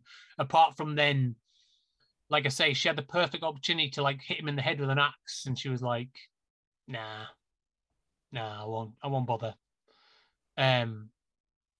Which seemed silly, but there is another good bit where they're scrabbling around in the dark. It's just after that, and she says, "Hold on to my hand," and Brandy says, "I am holding your hand." And I thought, oh my God, excellent. And they turn on the light and she's holding the hand of the laundry lady. Yeah, And I I just think thought, that's. oh, that was good. That works. You know what I mean? I thought, you know, that was well done. I thought, it was a good moment. I liked it. Again, I mean, there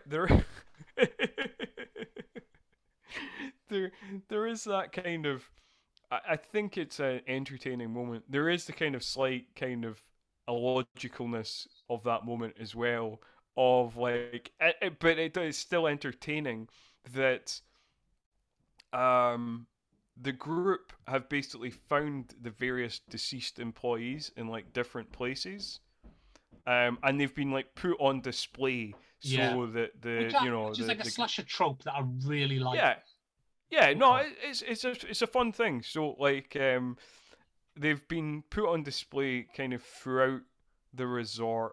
The cleaning ladies found in a laundry dryer. Mr. Brooks, the hotel manager played by Jeffrey Combs, is found with a big machete stuck in his head and "I still know" written on blood behind him on the wall, and stuff like that. So the thing that really entertained me about this scene where she's holding the hand of the cleaning lady is the corpses have been dotted about, put on display for to be discovered, and then the killer thought, you know what would be real fun is if we gather them all together and then put them in display all together to be discovered so we can be found again. Yeah. Let's get as much use out of these things as we can. So, well, I think one of the downfalls of this film really is that the kills are fucking boring as fuck. Really boring. They're almost all either an extreme close up of something stabbing something, or a cut to black. Almost all of them. And that's a real shame, I think. There's a couple that are, none of them spring to mind in terms of gore, though, apart from, I guess, Mekhi Phifer gets lifted up by a hook. But it's really CGI and it looks pretty bad. Do you think that was a kind of, they were given a mandate for a certain certificate and perhaps, then yeah. Is it a 15? I'm not I'm not sure that I'm not sure. It may possibly is a 15, but I do there's various moments in the movie that like it feels like the movie wants to be A, gorier, and B, Yeah. sleazier. Like it feels like it wants to show more gore, and it feels like it wants to show more nudity as Oh my well. God. But it's Yeah. like Like somebody has been like, you've got this certificate, yeah. um, because in terms of the latter, like I do feel like there is a kind of perviness to this film, but it's like somebody's been like, oh, you can be this amount of pervy, but Yeah. no further. Because there is a particularly ridiculous shot just before Jennifer Love Hewitt goes into the sun lounger, where we close up on her breasts and then scan down to her feet and then watch her go like Yeah. really slowly She takes scan off. down her whole body Yeah. to her feet, and then she goes in the sun lounger. It's like, yeah, that shot doesn't need to be there, but Yeah. She obviously, takes off like her pants and like bra, and she's uh-huh. got like a smaller pants and bra underneath. Like it's just, it's baffling. My wife said like whoever made this obviously is just perving on Jennifer Love Hewitt this entire film. Like every scene she's in is like a top that shows off like her breasts or like, but not bare, but just enough. Like everything's chosen to be like like oh look at her boobs kind of thing. Like or or oh look at her bare legs. Like at night she's walking around in just like a shirt or whatever, and like um it's There is a there is a kind of leering aspect to this movie when it comes to yeah Jennifer Love Hewitt. I mean, like because they're in this cyclone, so there's like a lot of rain. So it's like what's the best uniform to deal with this rain? Can you wear like a black bra and then like a white shirt? yeah. That's Although half the that's what time we it's want. just like, can you just wear a white shirt, please? And we'll make sure that the nipple bits are as see-through as they can be without seeing through them. Like, you know, um, I also like the rain, how heavy the rain is, so much so that because obviously to show up on camera, rain has to be way heavier than it is in real life. Yeah. But in this, it's so over the top that you can literally see the actors like drowning through their lines, um, especially at the dock. Like, it's hilarious. Them trying to like act while spitting water out of their mouths almost. Um, Oh, that scene's real fun. Like when she's given the kind of like true backstory of what happened, and Brandy's this is new information to Brandy of like, oh no, it wasn't there. Just we run over the guy, but like he came back and he killed the friends, and then and the way she's kind of shouting and spitting and flailing her arms, it's amazing. yeah, big arm acting. That's what we need from JLH. Um, so yeah, To go back to your original thing though, the about the kills, like yeah, the kills are pretty lame for the most part. yeah, Although I do think the funniest kill, and it's not like a good kill, but I think just because the way it's set up, it's really funny. Is Jack Black's character, yeah, who is an awful irritant. Like Jack Black, of the cameos, Jack Black is the worst. Um, and so obviously he's got his hook, and he stabs his hook into his hand. And Jack Black, because he's like does maybe gardening or something. Like there's just this line of weapons of like an axe and like garden shears yeah, and like a bunch of other stuff. And like Ben kind of like caresses like various kind of options of like, oh, can I take this axe? Oh, can I take this thing? Oh no, I'll take the garden shears, and then just plunges it into his chest. I just laughed out loud at that kill. yeah. But again, it's like a close up. It could have. Yeah. My wife said that's like this kind of stuff we shoot in our living room after a shoot. Like close ups of things being stabbed and that because we didn't have time to do it on set. She said it looks like that, which I thought was quite funny. She said, "Do you think they filmed that in their living room or then in their kitchen? Trying to match the floors up." Um, So I thought it was quite funny. But yeah, so they revealed there's two killers at the end, and that Will is Will Benson, as in Will Ben's son, son of Ben Willis, the the killer from the first one, who is very much still alive, which was a surprise to me. Although he seems to be a fucking cartoon character version of the one from the first one. Like he's like, aha, yes, I'm evil and I've drawn you here. Like, you know, I feel like there was some nuance to him the first time round. But that's all gone. They so they have some like history on this island. Like that's a weird part of the movie that doesn't really seem to go anywhere. Like his mother and sister are buried there or something. And then there's a grave dug for Jennifer Love Hewitt. There is a grave dug for Jennifer. I wasn't quite sure. Like, so, like, yeah, so Estes mentions that Ben worked on the island. Right. When he does the Brasilia reveal, like, Right. he was like, oh, Ben, you know, like, he worked here for many years, and you're like, he did? Okay. And then he tells a story about like the room 201 and 202, and I thought that that was like Ben had like killed his wife or something.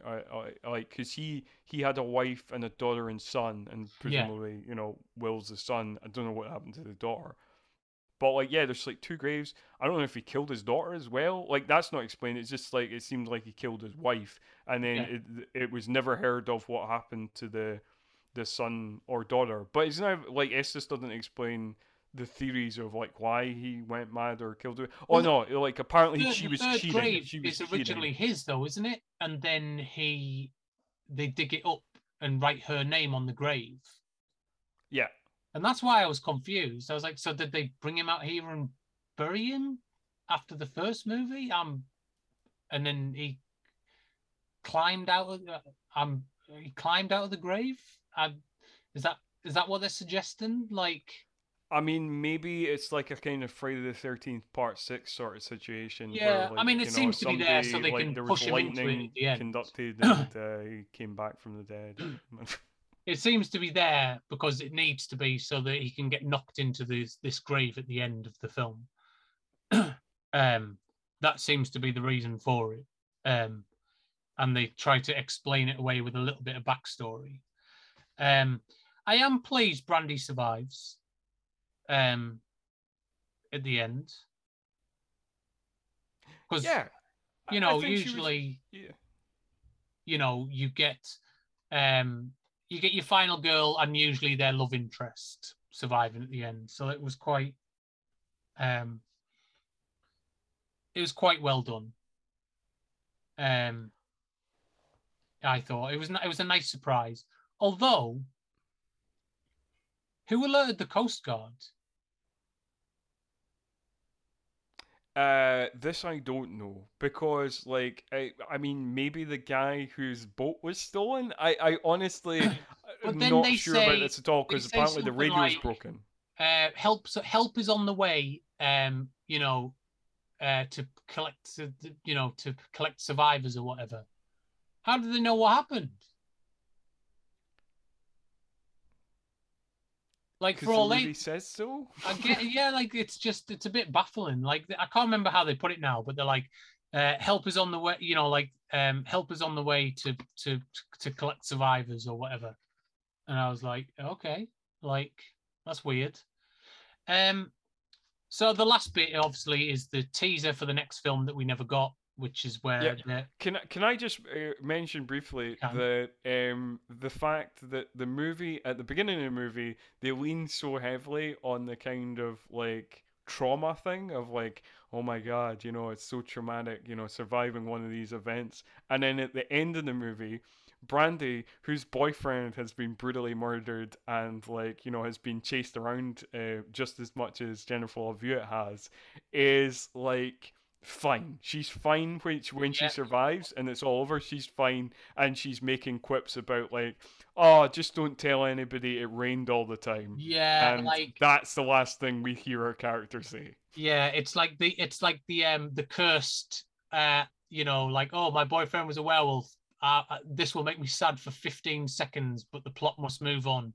Like it's very much in like that. Um, but I like the last scene. I always think it's really well, except for the weird toothbrush stuff. Even then, Yeah, I mean, like, I don't know what like, that's about. but Like, that shot of him under the bed, I really like. Like I don't know what it is about it. It's to be honest, it's the only thing I remembered about the film when I sat down to watch it again, apart from the fact that Jack Black was in it. Was I remember that shot? Although I always remember it as being the son, like the young man, and it wasn't. It was the fisherman. But I thought it was really well put together, that last shot for this kind of thing.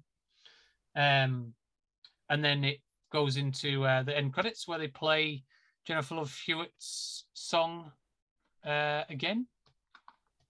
Yeah. It's fucking terrible. What's it called?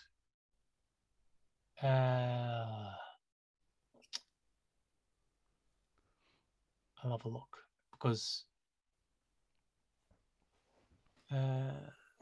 it's got really a stupid name, and I can't remember. I can't see it on IMDb. Just here we go. How Do I Deal? It's called. Okay. It's awful, really awful, really awful. And the music video is even worse. So the one last thing I wanted to talk about this film is something really weird, and this is taken. So I watched this at about 4:00 this afternoon. It's about 100 minutes. So my time in between then and now has been trying to find out this really weird thing. So I was watching the end credits, and I was like, "Oh, it'd be interesting to see where Jack Black's build on the credits," because I can't remember how famous he was in like 1997 or whatever, 1998. 98. Not that famous, I guess. So I was like, I wonder where he's billed on this then. So the credits kept going, and then the actors stopped, and I was like, oh, I must have missed him. So I went back, I read it again. Where is he? So I went back and read it again. Where's Jack Black on the credits? And I was like, I mean, he's definitely in the film. I've just watched it. He's in it, you know. So I went to IMDb and it said Jack Black uncredited. And I was like, what's going on here? Why is he not credited? Every other actor in the film, apart from like the girl in the bikini and stuff like that, is credited. So the characters that are uncredited are like cocktail waitress, classmate, club goer, basketball player, and Titus Telesco, i.e. Jack Black, uncredited. And I've spent 2 hours today trying to find out why Jack Black is not credited on this film. And I can't find a thing.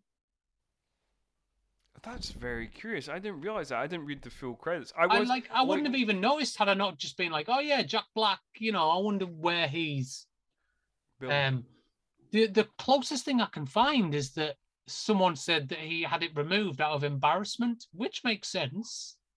But that's just speculation on a forum. I can't find any concrete reason why he's not credited on the film.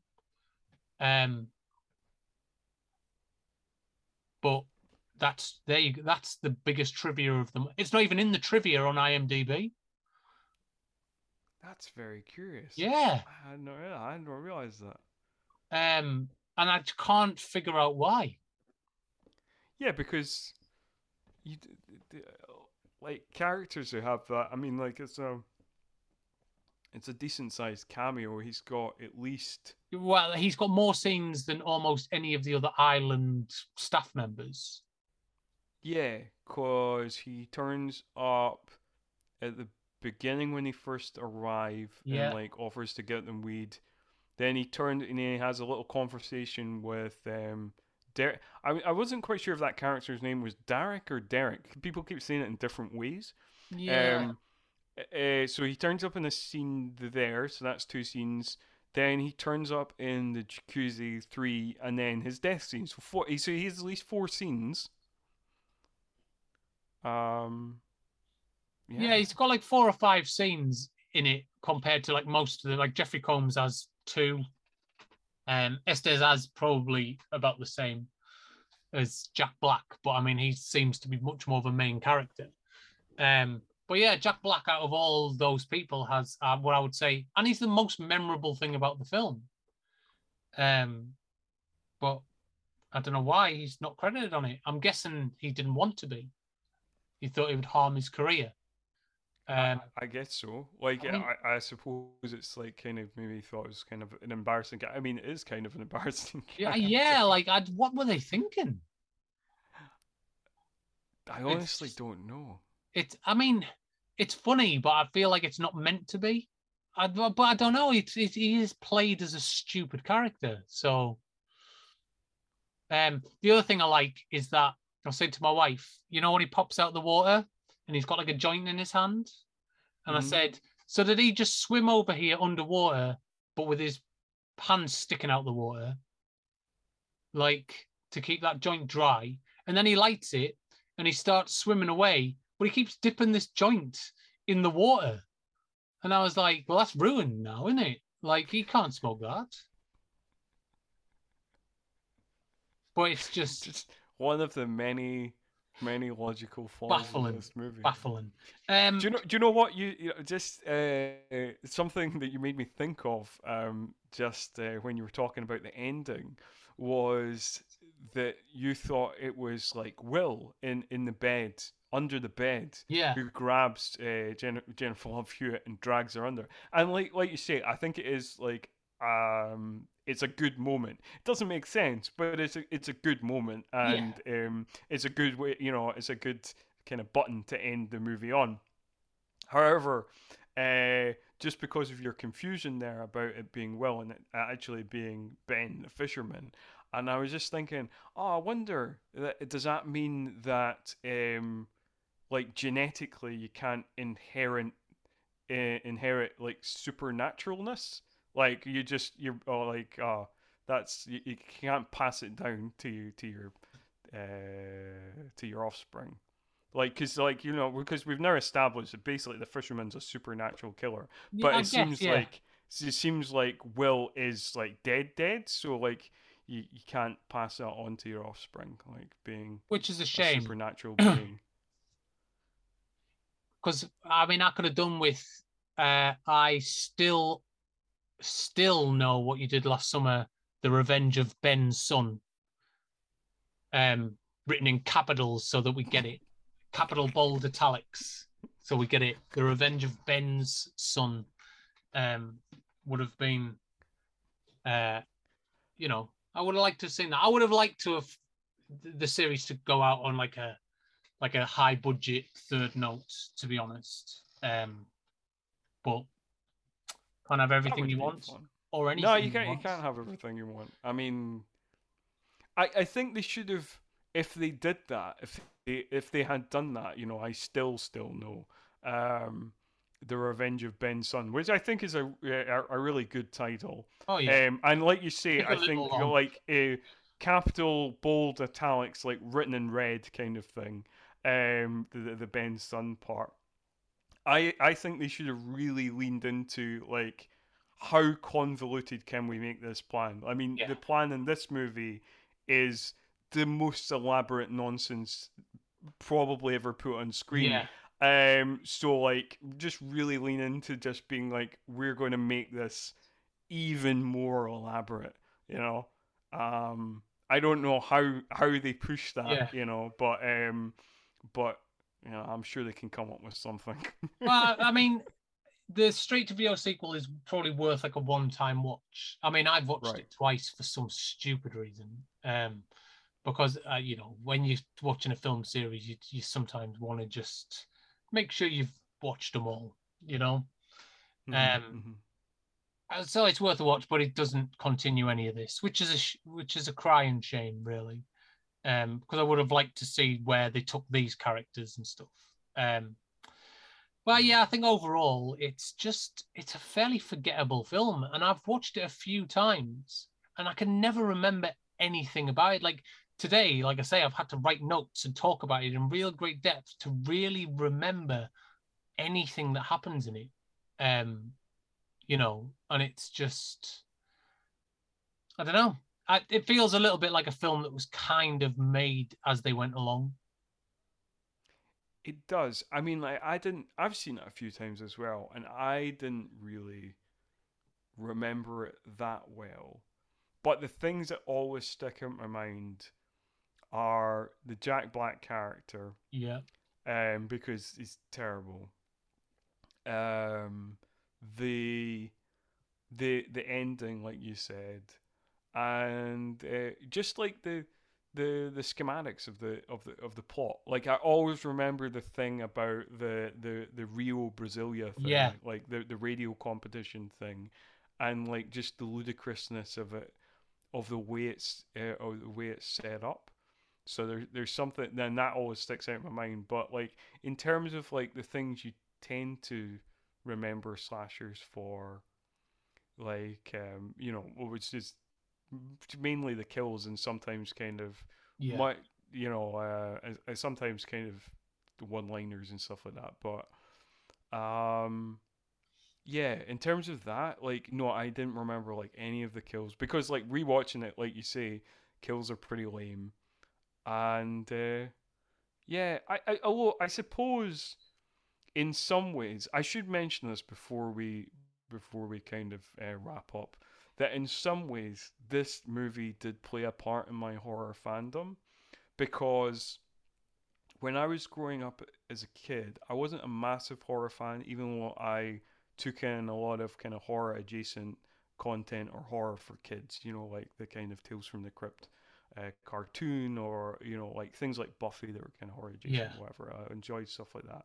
But so I didn't really become a horror fan until like my teens, and like a big turning point for me is around 1999, where like during the kind of that summer, me and my friends like rented like a bunch of movies, um, like the first two Screams, with this movie and the original I Know What You Did Last Summer and The Faculty, and then that kind of became the springboard for like me becoming like a horror fan and like yeah, seeking out more horrors from that point. So like it is in a kind of group of films that is like my kind of main introduction to horror movies. So yeah. I guess it has a place in my heart because of that.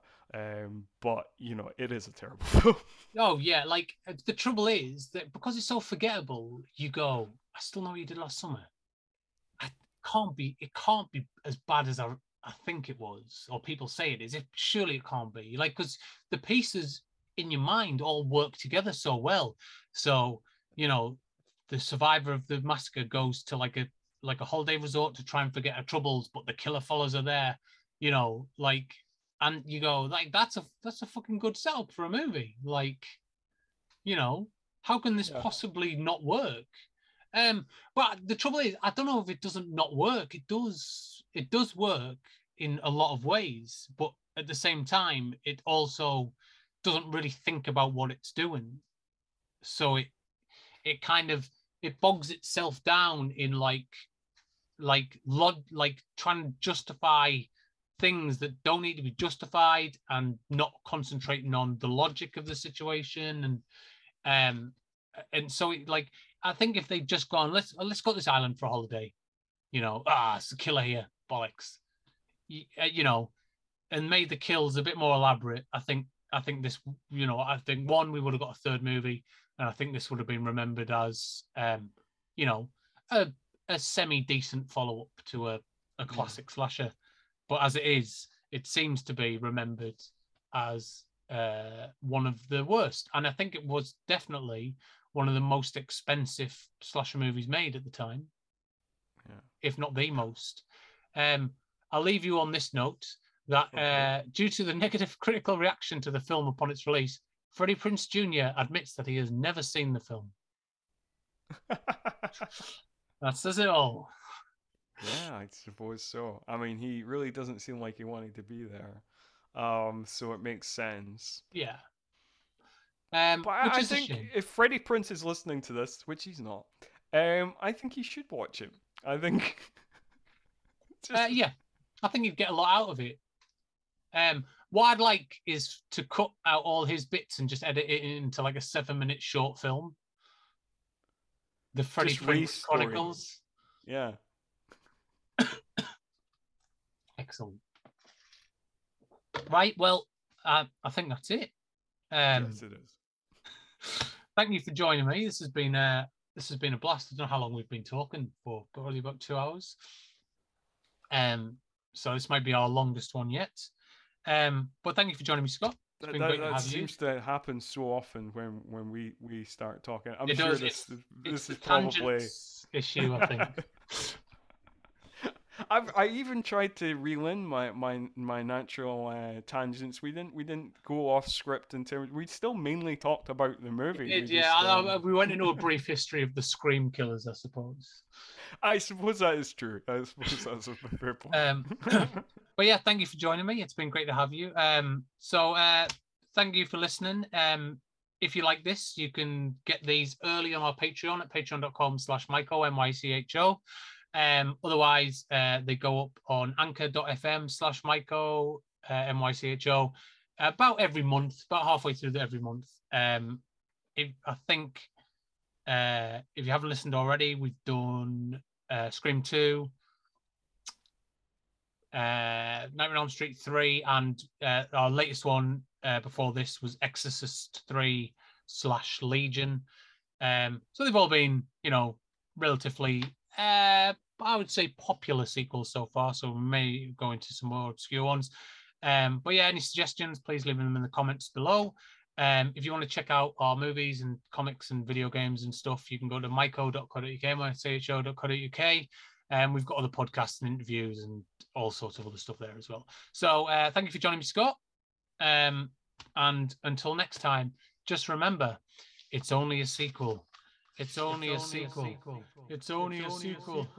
It's only a sequel. It's only a sequel.